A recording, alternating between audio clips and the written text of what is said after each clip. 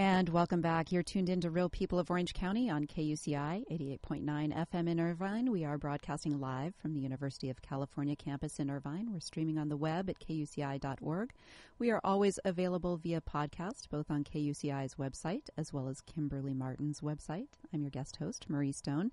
Kimberly is out this week, but I'm always excited and happy to be in her chair. This show is an informative look inside the lives of Orange County's best and brightest. The guests on this show are all people who serve their community in a meaningful capacity. And before I bring today's guest on, I want to make one quick announcement. This coming Monday, September 12th, we are celebrating suffrage and the vote. There is a film, Inez Mulholland's Forward into the Light, conducted by the Orange County National Organization of Women, OC Now.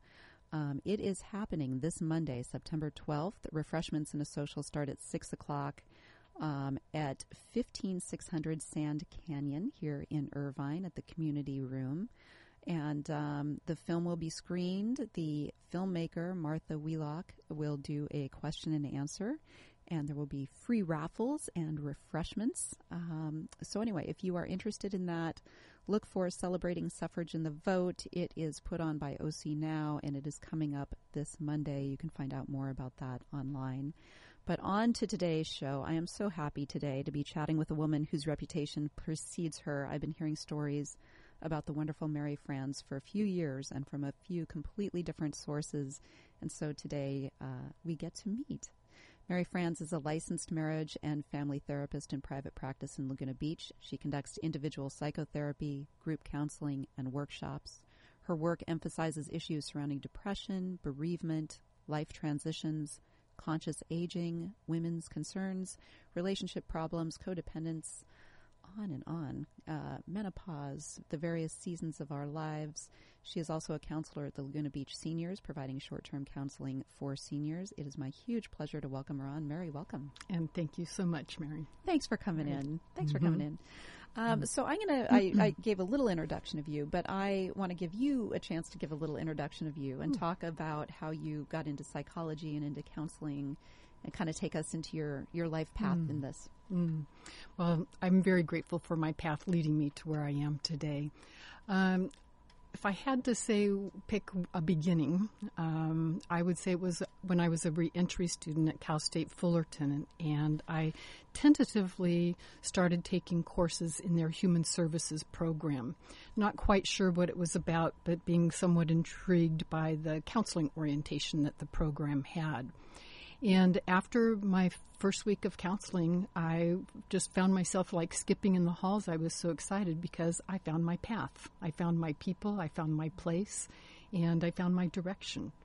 And I've been on a steady path since then. Mm-hmm. So early on in life. Yeah, I was a re-entry student, so I was all the way into my later 20s. Okay. Yes. I was going to say, I went all the way into the law before I figured out that was a bad idea. So it's good to find your people. Right. That's great.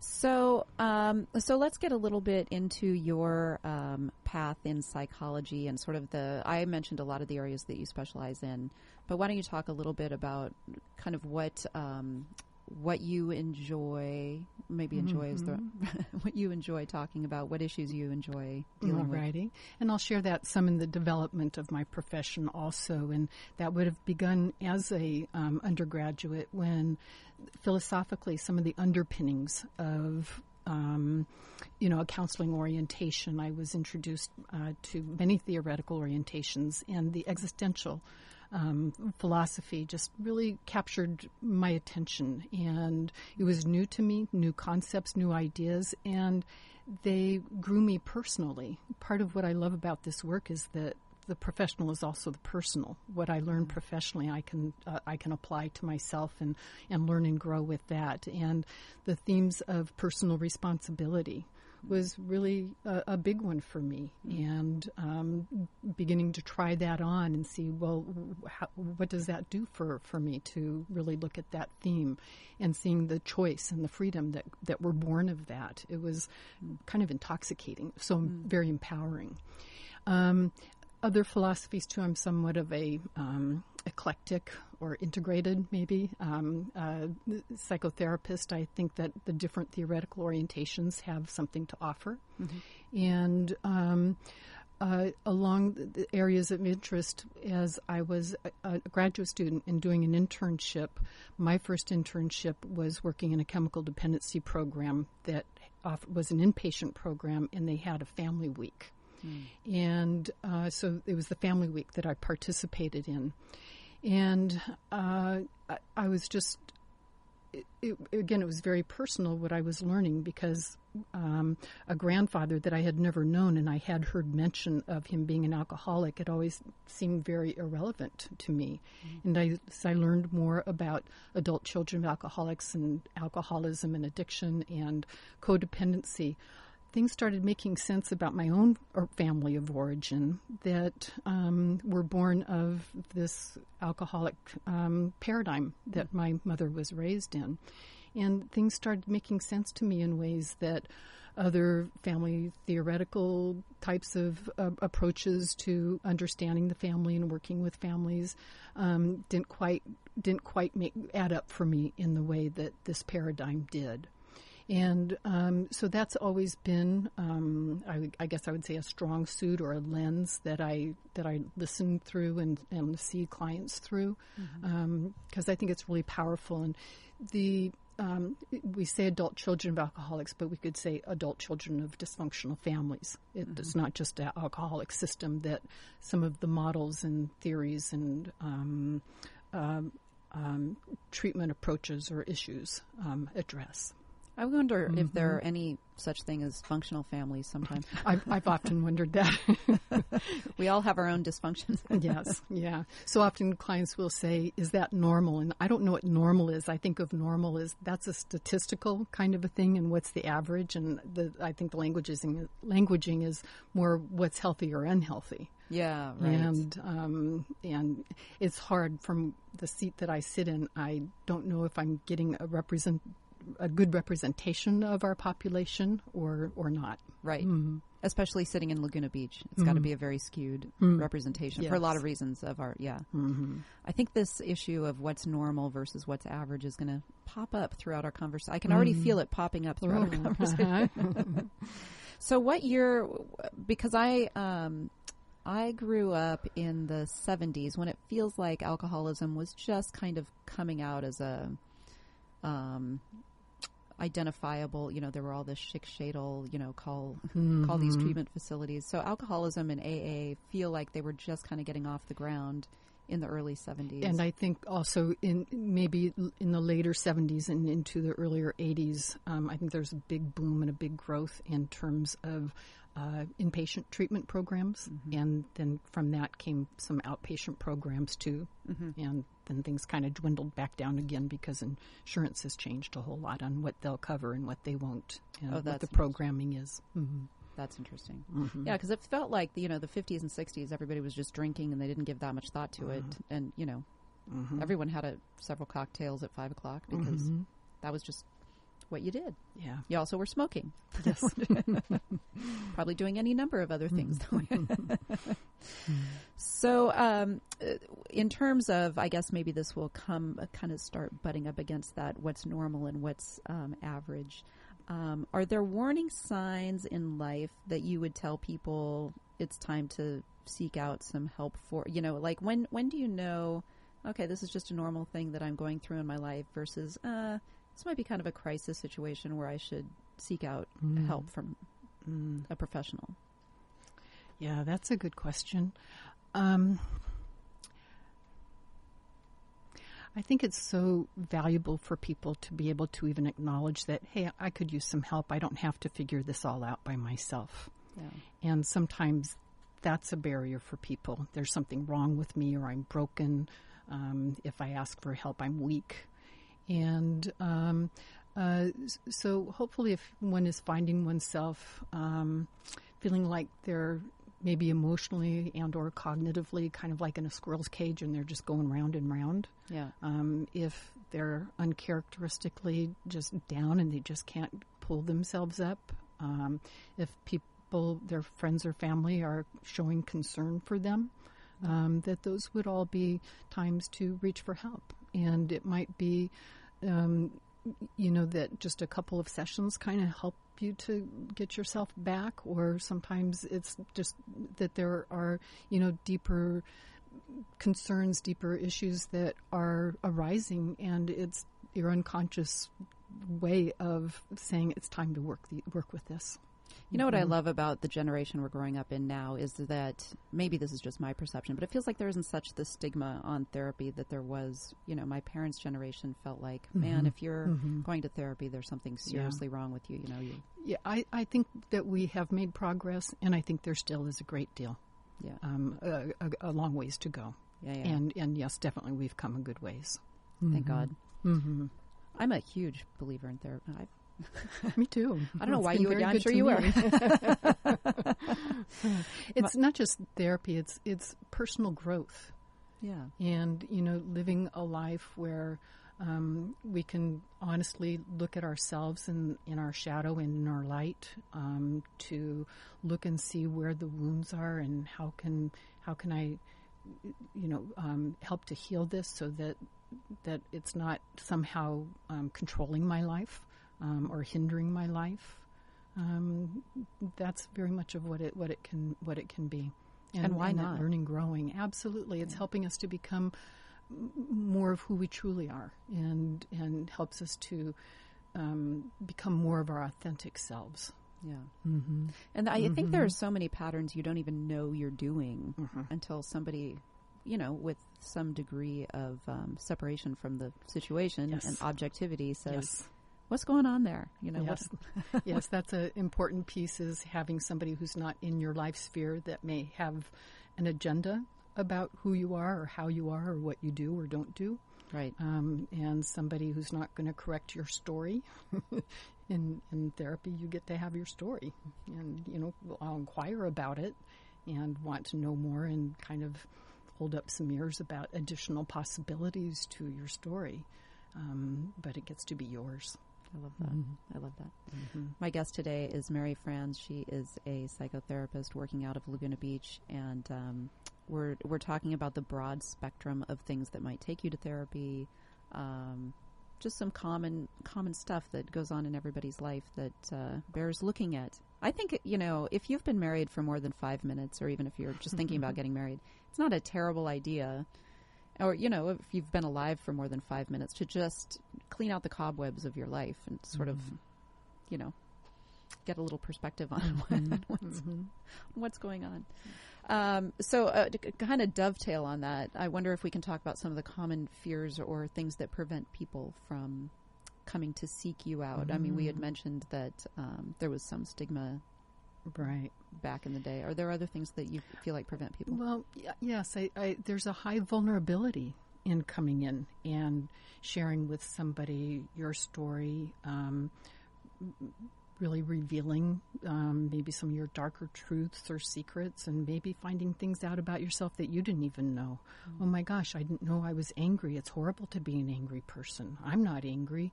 And then realizing, oh boy, yes I am. Those can be very vulnerable, difficult parts of ourselves to have revealed. Different ways that maybe we think of people to kind of protect them and maybe idealize them because we need to do that. And then to kind of realize, oh, maybe mom isn't so perfect. Maybe my partner does have some downsides. Maybe I do. Worse yet. But so there's that vulnerability factor. I think sometimes people may not understand the premium of confidentiality in therapy, and so they may be afraid that they'll somehow get found out that they're even in therapy, let alone somehow their stories being told at the coffee shop or something. A lot of times people feel like it's weak. I should be able to figure this out by myself. And I let them know, well, if your plumbing is broken, do you call a plumber? You don't do, or do you figure it out? I mean, some people do figure it out. I salute them, but sometimes we have our limitations and we can't do all things and be all things. Right. And another part is, who do I go to? Yeah. I think that most people come to me through word of mouth. And it's helpful to say, oh, so-and-so said this person was a good one. Because, just like with any kind of practitioner of any sort, there's all kinds of ducks. Oh, that's true. Yeah. And a client is a consumer, and sometimes it's like take some shopping to find somebody that you feel that you can relate to, that gets you, that can address the specific issues that you're wanting to address. Right. Mm-hmm. I would also imagine that people in your family unit might also be uncomfortable with you seeking out. Yes. Nobody wants to change. Yes, and we don't air our dirty laundry in public. Right. We've got to keep the secrets, or it's a big betrayal. Right. And so that being fearful of, gosh, am I betraying my family if I tell somebody else about this or that? Yeah. That can be a very, very tough one for people. And if you were going down a path of change, does that mean now I have to go down a path of change? Or what if she tells me to leave you? Yeah, I often tell people that outside my door on the frame, I've considered putting a warning label like what you see on a cigarette package of caution: therapy may be dangerous to your relationship. Because it may, it may be that I wake up and I'm saying, whoa, this isn't okay. Or maybe I used to always say yes, and now I'm starting to say no. And people around me are very conditioned to my saying yes, and they're not going to like it. Right. And so that change process can be very, very uncomfortable, not just for the client, but for the people around them.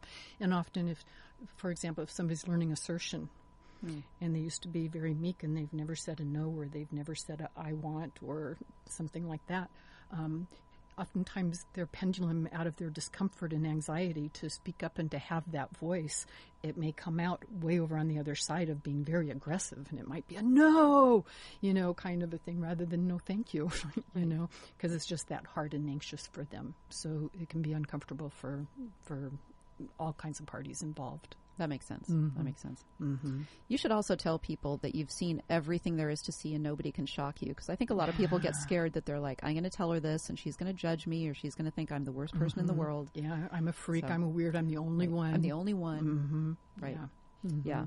Just like going to the doctor and, taking your clothes off. This is that, just psychologically. Yes. That's scary. a very good metaphor. Yeah. Mm-hmm. We should all sit there naked so that nobody feels bad. Or everybody does. Yeah, right. It is funny because I've heard from therapist after therapist that they say the healthiest people are the people who seek out therapy, and the ones who really need it are generally the ones that never come looking for it. That may be true. Yeah. Mm-hmm. Yikes. Let's talk a little bit about Orange County, since that's where we are and that's who our audience is.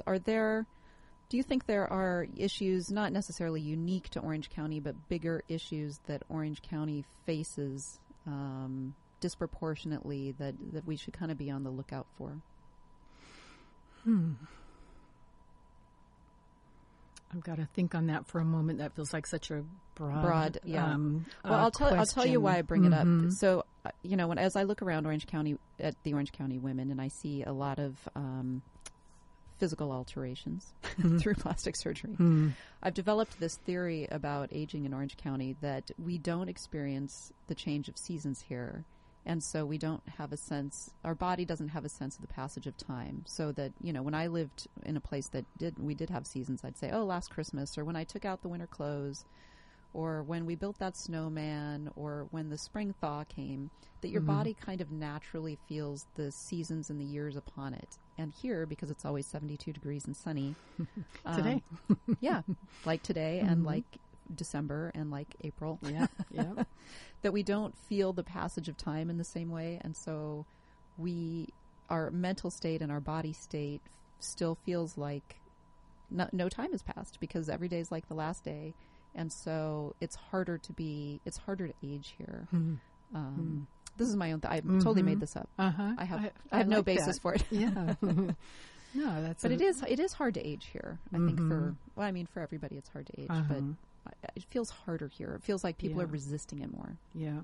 And I think maybe in conjunction with that, and I'd need to think about that a bit more, but I like entertaining that idea, is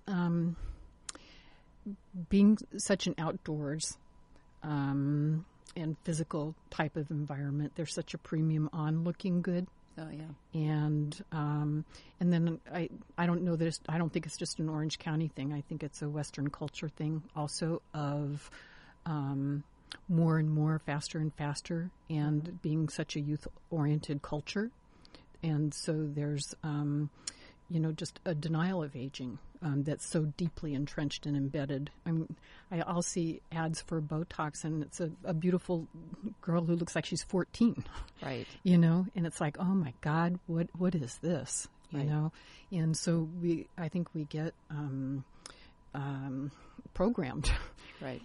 Very, very, very directly and pervasively to kind of have this mindset. And it can be very hard to be discerning and discriminating and not just say, oh, this is just what we're supposed to be, this is what we're supposed to do, this is how we're supposed to look, and going, no, that's not what a 50-year-old woman looks like, or a 60, 70, 40, whatever year old looks like.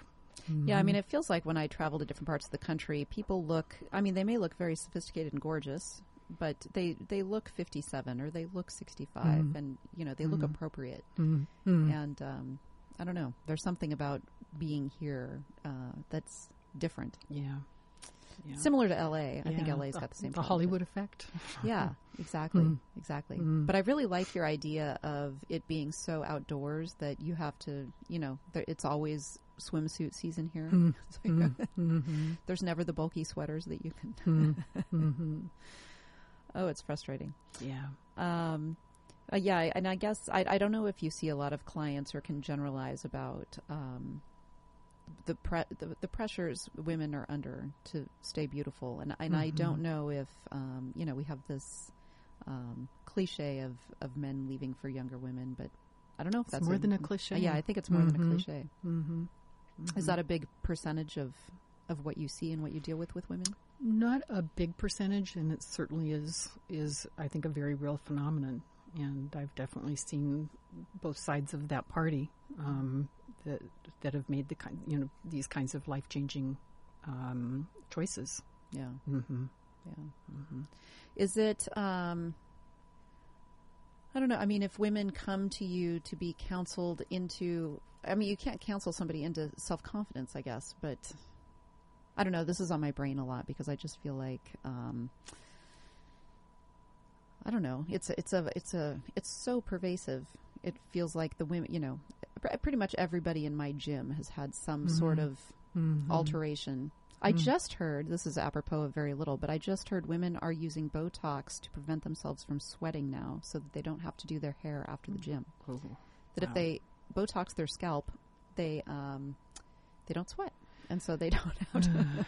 Wow. And I assume all of these things are self-worth or self-confidence, or I don't know. But then there's some keeping up with the Joneses thing here that I think is going on too. That is external. That's putting a lot of pressure on women.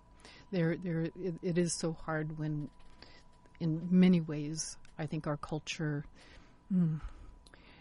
reinforces kind of external influences that define us and define our value. And kind of who we are and our worthiness and that sort of a thing.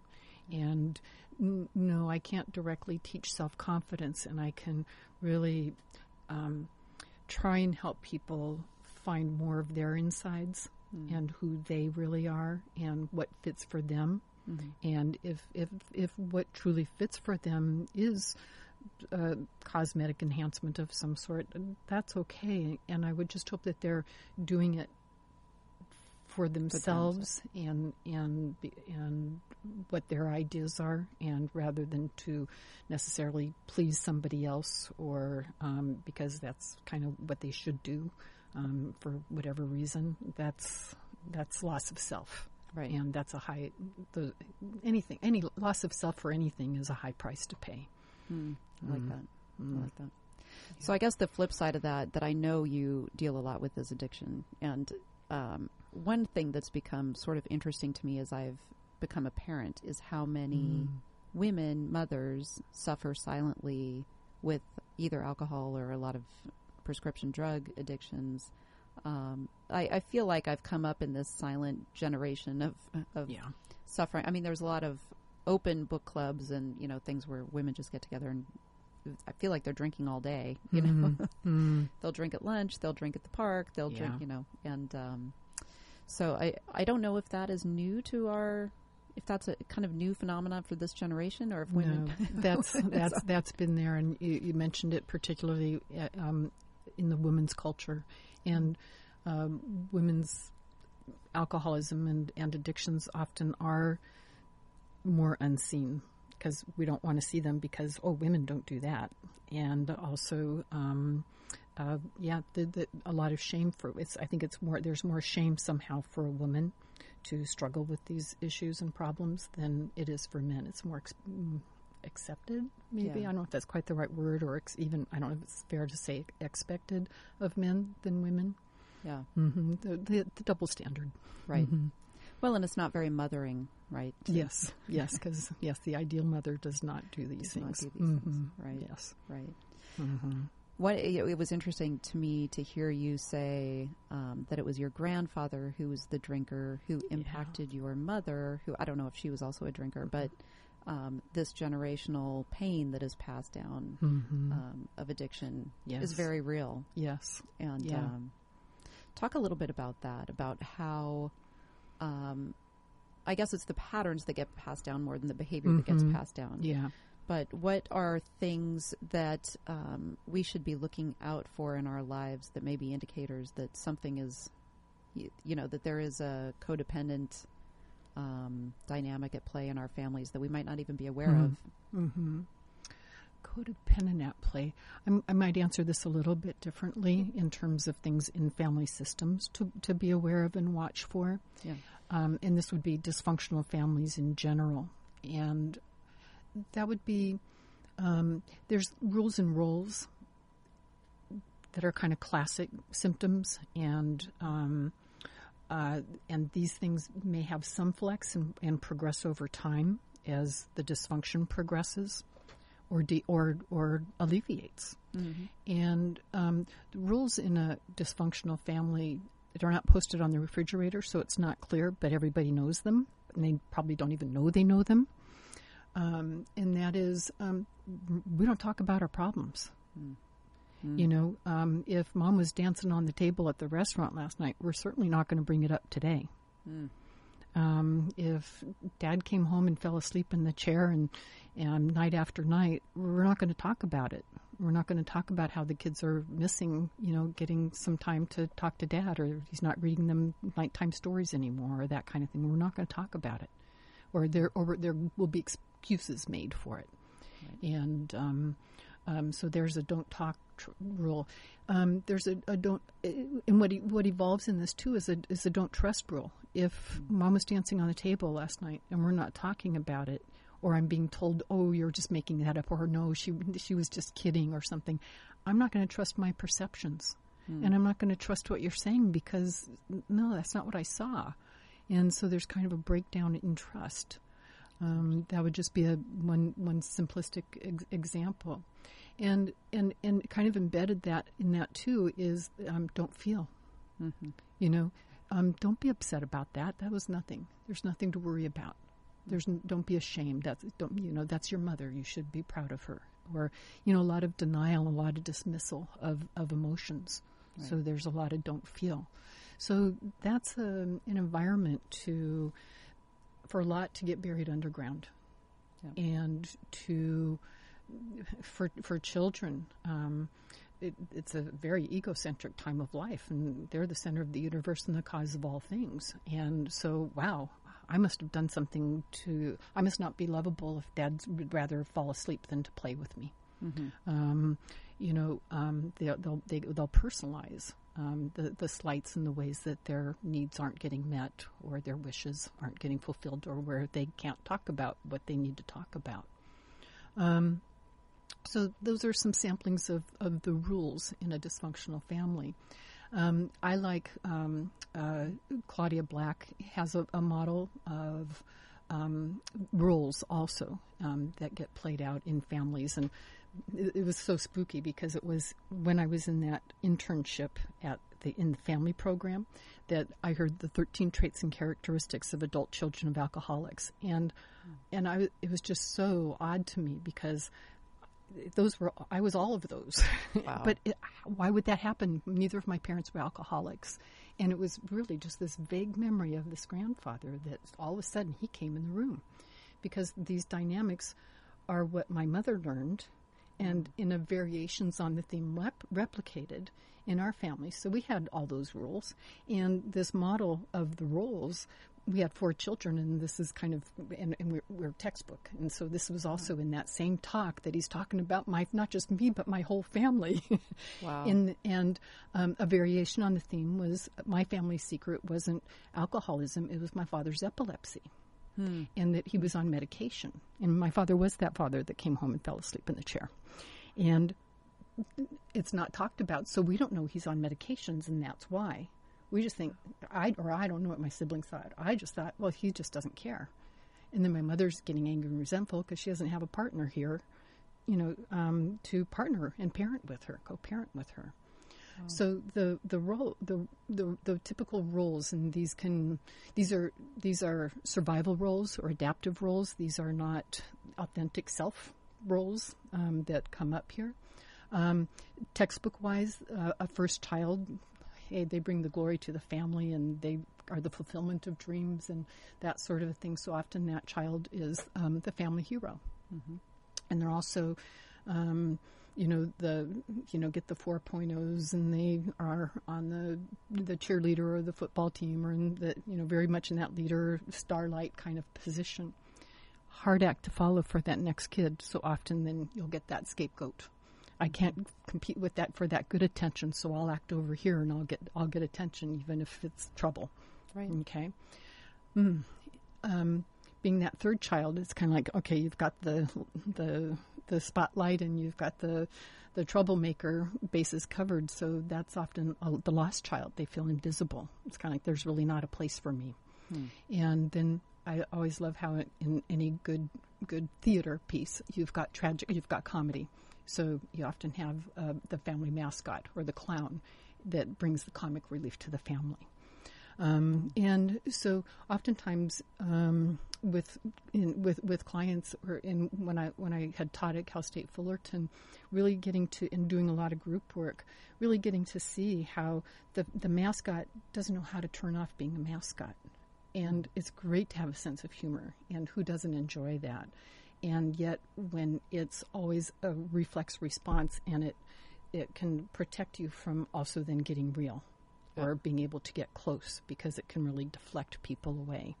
So when it's done out of, any of these roles are performed more out of its automatic response. This is how I do me because I had a role and a function in my family, and that's kind of how the way of the world.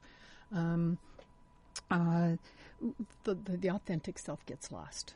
Yeah. And oftentimes with clients that I've had that have grown up in these types of families, it's not until like they're towards their 30s when they've kind of maybe done that foundational work of their life, and then they're finding, well, I have this success and I'm on the path I want to be on, I think, but why am I so discontent? Why do I feel it's such a loss? Why am I not feeling fulfilled? The picture looks right. But it doesn't feel so good inside because they've not yet been able to discover and cultivate and find out who their authentic self is. Mm-hmm. It's amazing how that's handed down. Yeah. And that they sort of invented, epilepsy is just a medical condition, so it's amazing that they invented a secret around something that really shouldn't be. Yeah, I think it was something that it was an adult's onset thing for my father, and I think there's a lot of fear around how all that happened and transpired, and he had a lot of shame around it, which is really, really sad. Yeah, and that so for so much of his life that he was living this secret, and our family was living this secret, and so that model, that paradigm then of having a secret, and my father didn't abuse his medication, but the medication just kind of took him out at the end of his long work day. Right. Do you subscribe to AA and Al-Anon? Do you think those are great programs? I think they're really great programs. I know they're not for everybody. I think for probably for most. Yeah. And I will always tell my clients, shop around and listen for how you are similar rather than focusing on how you're different from the different stories that you're hearing. And just listen for something to speak to you. There will be something. I love that. So you do a lot of group, you're not doing it now, but you said you do some group workshops, and I'm curious how those go and if they are around a theme, if you do, addiction as a theme group workshop, or kind of how group therapy works, because I haven't experienced that myself. Okay.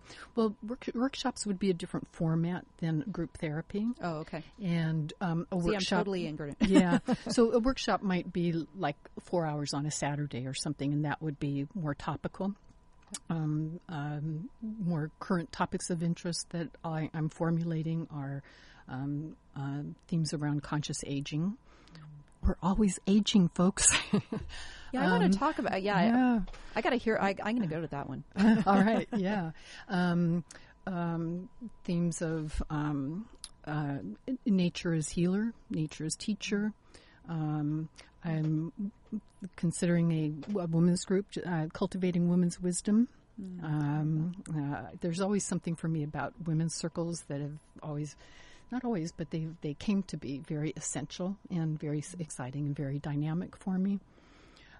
So in a support group, that would be something that would meet typically once a week, maybe for 2 hours. And sometimes my groups have been co-ed, and I love when I have a co-leader. And then the group is sort of more about whatever comes into the room and whatever people bring and share of things that are going on in their own lives, as well as the interpersonal dynamics of how you impact me when you say this, or maybe what you say touched something in me. And I react to you, or it's a story that I'm remembering and that maybe I hadn't thought of, and yet, wow, it just came in the room, and it's really powerful for me right now. What I really appreciate about group work is that's different. One way that it's very different from individual is with an individual client, I'm one person and I'm one set of ears to hear you. And get your perspective. And sometimes I'm wishing, I wish there were other ears here to hear how somebody else is hearing this and get some other perspectives. Because I don't know that that something's quite popping to me, or that I can make the best contribution here. Right. So what is so great then in a room is that we've got 8, 10, 12, other pairs of ears that that maybe pick up on a word or a nuance, or remembered something that was shared last week and move it together and to give some reflection with. So it's very, very dynamic. How big is it? Groups are generally like 8 to 12 people is my comfort range. And they don't know each other?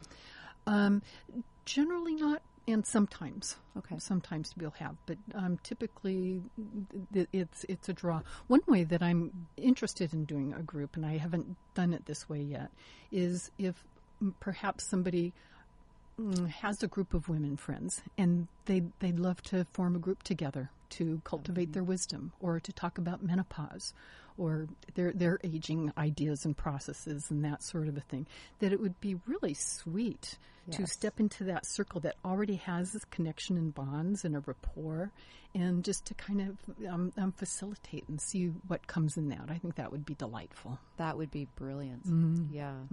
Women are so complicated. My poor husband, he's got me, and he's got a teenage daughter, and he keeps saying the language of women is so complicated. I just don't understand you. And it's true. It's very textured, very layered. Yes.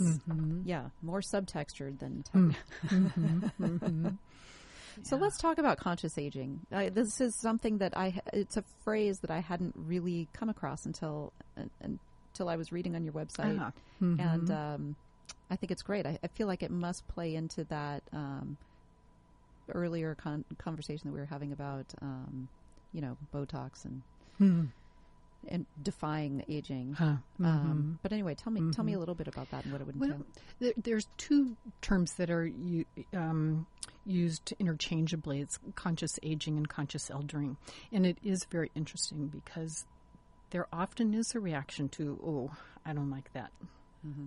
And because the conscious part's okay. It's the aging or eldering part that people go, I don't know if I want to talk about that. I don't know that relates That's to not me. me. Yeah. Well, guess what? We're all aging. And I don't know when it is that one kind of starts to think of themselves as elder, but, most of us are going to get there. Hopefully. And it's not such a bad thing. Right. It's not a failure. It's not a defeat. Right. It's life. Life. And it's nothing to be ashamed of, or I think it's something to be celebrated and honored and revered. Yeah. Mm-hmm. Yeah. So in conscious aging, for me, consciousness is really maybe an interchangeable word to awareness, and it's being aware. And being aware of, what are the changes that are going on within me, as I'm changing, physical changes, hormonal changes, energetic changes, as well as kind of all of that and life circumstances that kind of start to change the texture and the tapestry of life. And so, so what is that? And how do I go through this in an ageist culture? Right. How do I sort out, again, what's true for me in my experience and my values and my spirituality or what have you, and what is the culture telling me? Mm-hmm. And how do I sort that out and keep them, be a part of whatever speaks to me from my culture, and then say no thank you to the parts that aren't congruent for me. Right. Or are opposed to what I believe. Right. Mm-hmm. There is, it does seem like around the age of retirement, it's such first of all, you have menopause, then you have your children leaving the house, and then you have a retirement. It's just change and loss. Maybe you shouldn't look at it as loss, but change and loss, one after the next, yeah. Right? Well, I think change is loss. And, it's sort of like, I think you mentioned that I work at the senior center, and I qualify as a senior, I will say. And, being in this stage of life, things do change. And it's like, what used to be a yes isn't a yes anymore. Mm-hmm. And it's not like I thought about it. It's just like all of a sudden I say yes, and then I go, no, and so different things just kind of change organically. And it's a different landscape. And I think of really, we can look at all of life, but I think it's become more pronounced to me to think this in these terms of maybe as we age there is more loss, and that it's training, that we're always in training on how to grieve and how to surrender and how to let go of whatever it is whose time has come and passed. And I think that some of those losses are very painful and difficult. Some of them have to do with self-image or physical well-being, or a mate that's maybe having challenges and roles changing. All of this, there's so many types of loss, and to be able to adapt and accept that, yes, this is real, and so how do we adapt to that and make the best of it? Those are challenging kinds of things, and I think the more that we can learn to do that, it prepares us for the bigger, the more and the bigger losses I think that we're vulnerable to, more likely vulnerable to, as we continue to age. I liked that you said that it was training ground, that everything is training you for the end. Yeah, sort of. Yeah. That's great. Yeah, how we live is how we die. Yeah, Mm-hmm. right. Mm-hmm. And there's still opportunity for growth. I mean, I think always the people that I know that are aging so wonderfully and gracefully are still learning and still open to the world. Absolutely. And not shutting down. Yes. Yeah. I think that's one of the keys to quality of life at all ages, is being able to grow. That's part of growth. It's just sort of like breathing. We have to exhale and inhale. And when we get that inhalation, it's invigorating. And when we exhale, it's like, good. It's all good. It's all good. Yeah. That's great. So you said you worked with nature, and nature kind of teaching you lessons about how to live life. Let's talk about that a little bit. it's always so juicy, and for me, and how do I? There's kind of like lots of directions I could go with that. I keep asking these incredibly open-ended questions, so I'm sorry. Oh no! Well, I'll pick a which way to pick go a branch. with that. Yeah. Well, I think one of the things I'd want to talk about is beauty, and I think the truest beauty, at least to my heart, is in nature, and I see the power of that. A couple years ago, I did some walks with seniors just out in the local trails. And just to, I thought that I had planned something that was not an ambitious hike, and we didn't even approximate that. Oh. It was because it was just like going so slowly and just truly looking and seeing the beauty and just the joy that brought to the participants. The simplicity of that. Didn't cost anything. Didn't have to, hike a mountain or anything. Just that beauty, just opening our eyes to beauty, I think is huge, huge medicine. We live in the right place. Yes, we do. Yeah. And really, I think we can find beauty anywhere. I can be in a city and then where did that tree come from? Oh my God, what a beautiful tree. The rustling of the leaves or the texture of the bark, or just that it's there, amidst all that concrete. It's a beautiful thing. I also love thinking of the seasons. You mentioned the seasons, and I love to think of the seasons of our life, and in that I love to think of life as a spiral journey. And in that spiral, we circle around the seasons. And then I can take something such as depression and liken being in that deep, dark depression is like being in the winter. Mm-hmm.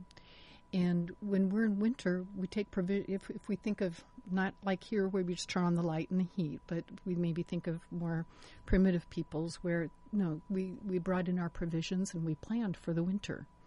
Mm-hmm. And so in my winter of depression, for example, what are the provisions that I want to take in there to make it as kind as I can? Because winter can be long and cold, and with a depression, I don't know how long it's going to last, just as we don't know how long a true winter will last. Mm-hmm. And so how do we prepare for that? And how do we make it as kind and comforting of an environment as we can? Mm-hmm. And sometimes it takes blind faith that spring will come.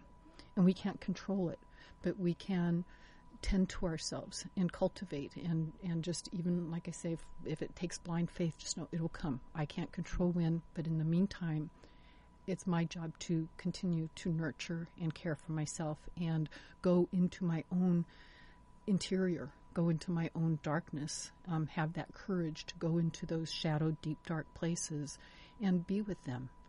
And can I learn to do that without judging? Can I learn to observe and see more of what's in what's in my interiors? And it takes a warrior to do that. Many people, it can be a scary thing. I might go there and never come out. Yeah. It is a huge fear. If I start crying, I might never stop. Is another huge fear. And we do. We will come out. One of the promises of life is things will change. Yeah. The season will change. The tears will stop. The sun will come out. It's funny you say that because I've always had my other theory beyond my cosmetic surgery theory is that there's such a problem with teenage suicide because they haven't been through a cycle of pain.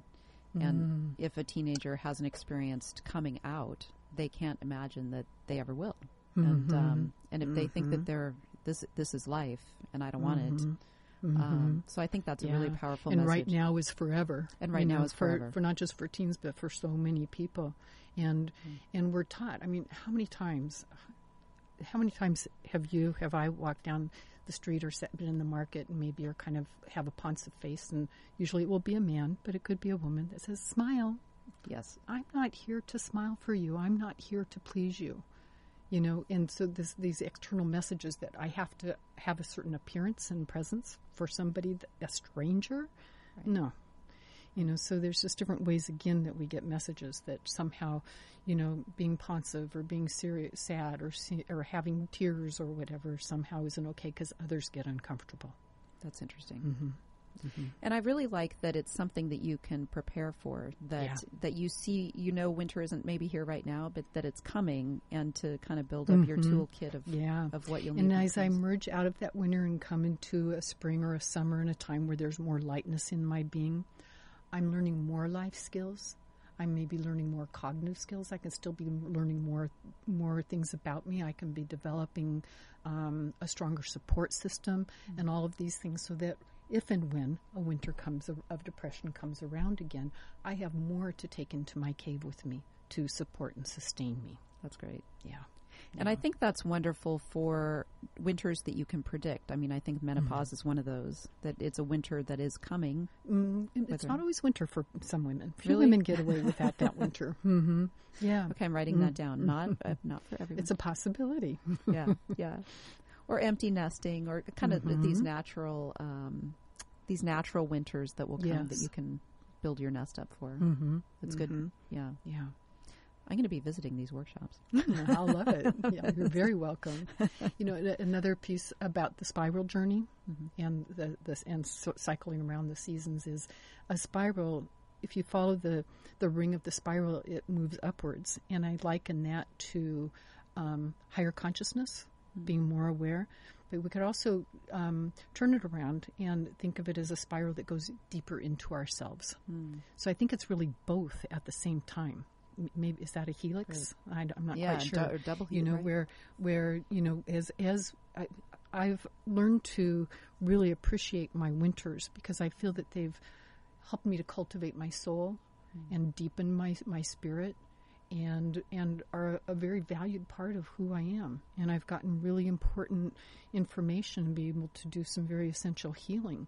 So today versus a good while back, I feel there's a lot more wholeness, a lot more intactness, and that's today. That may change. I very well may come back into a winter of depression. I don't know. Yeah. Yeah. That's really great. Mm-hmm. There's so much to think about here. I'm sitting here processing, but it's good. And the other, I think, thing that a lot of my generation is under now is the sandwich generation of being on both ends of the spectrum, of being mindful of elder parents and all the needs that they have, and being mindful of raising I have a teenager and a failing dad. So I don't know what you tell people that are in kind of straddling both of those worlds, or if there's I know you don't give out advice. Therapists You're right. I try not to give advice. That was my most frustrating thing in therapy. Is I was like, just tell me what to do. Why don't you just, you know the answer. Why don't you tell it? I know your answers. I know you better than you do. I always know I'm in trouble if I think I have the answers for somebody else. But I forget your phrase, but it was a great phrase about, I guess it's just honoring the authentic self. And when you know that whatever essentially is you is slipping away is when you should take notice. Yeah. And it can be hard to know what's authentic self. Right. It can take some real long time of searching and figuring that out. Yeah. Yeah. Can you believe we're almost out of the hour? What happened? You told me it would go fast. It goes so fast, right? I'm looking up and I'm like, oh my gosh, Are there things we should have talked about that I know you don't give advice. I always end with, what advice do you give? But you can't give advice. But are there I don't know, notes that you want to leave people with? Yeah, well, in not giving advice, what I do tell people, I see my job more as helping you to listen to your own, it's kind of a 3-step thing. Help you find and listen to your own voice, like a 2-step thing. And then the second would be to, if you choose, then to put those voices into action. Because it's one thing, and it's a huge step just to be able to hear my own voice. Right. But then what am I going to do about it? Right. So that's another big step. And I really do see that as being much more, a much greater service and more honoring. I really do believe we have our answers inside of us. Mm-hmm.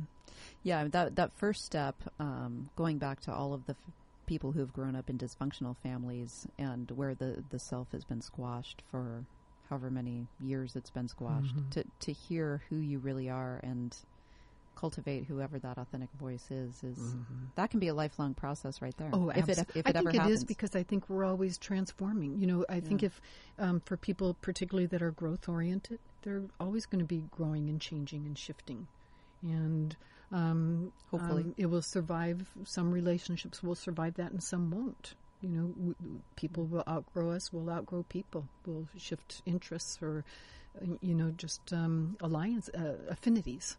Yeah. As we grow and change. Yeah. This was a wonderful hour. Yes, it was. I love this. Thank so you. I want to tell our listeners where they can find you if they come looking for you. My guest again today is Mary Franz. She is a psychotherapist in Laguna Beach. Your website is lagunaww.com. It's a great website. There's really a lot of information on there about what you do, your philosophy, different workshops that you're running. I hope these workshops come back because I'm intrigued. I will certainly let you know when they're up and running. Definitely let me know. I'd love to have you there. This is really wonderful. That is unfortunately all the time we have for today. If you missed all or any part of today's show, it will be podcast shortly on KUCI's website as well as Kimberly Martin's website. You can check it out there at KimberlyMartin.com. Stay tuned. Coming up next is Counterspin. You're listening to KUCI 88.9 FM in Irvine. Thanks so much for listening. Have a great night.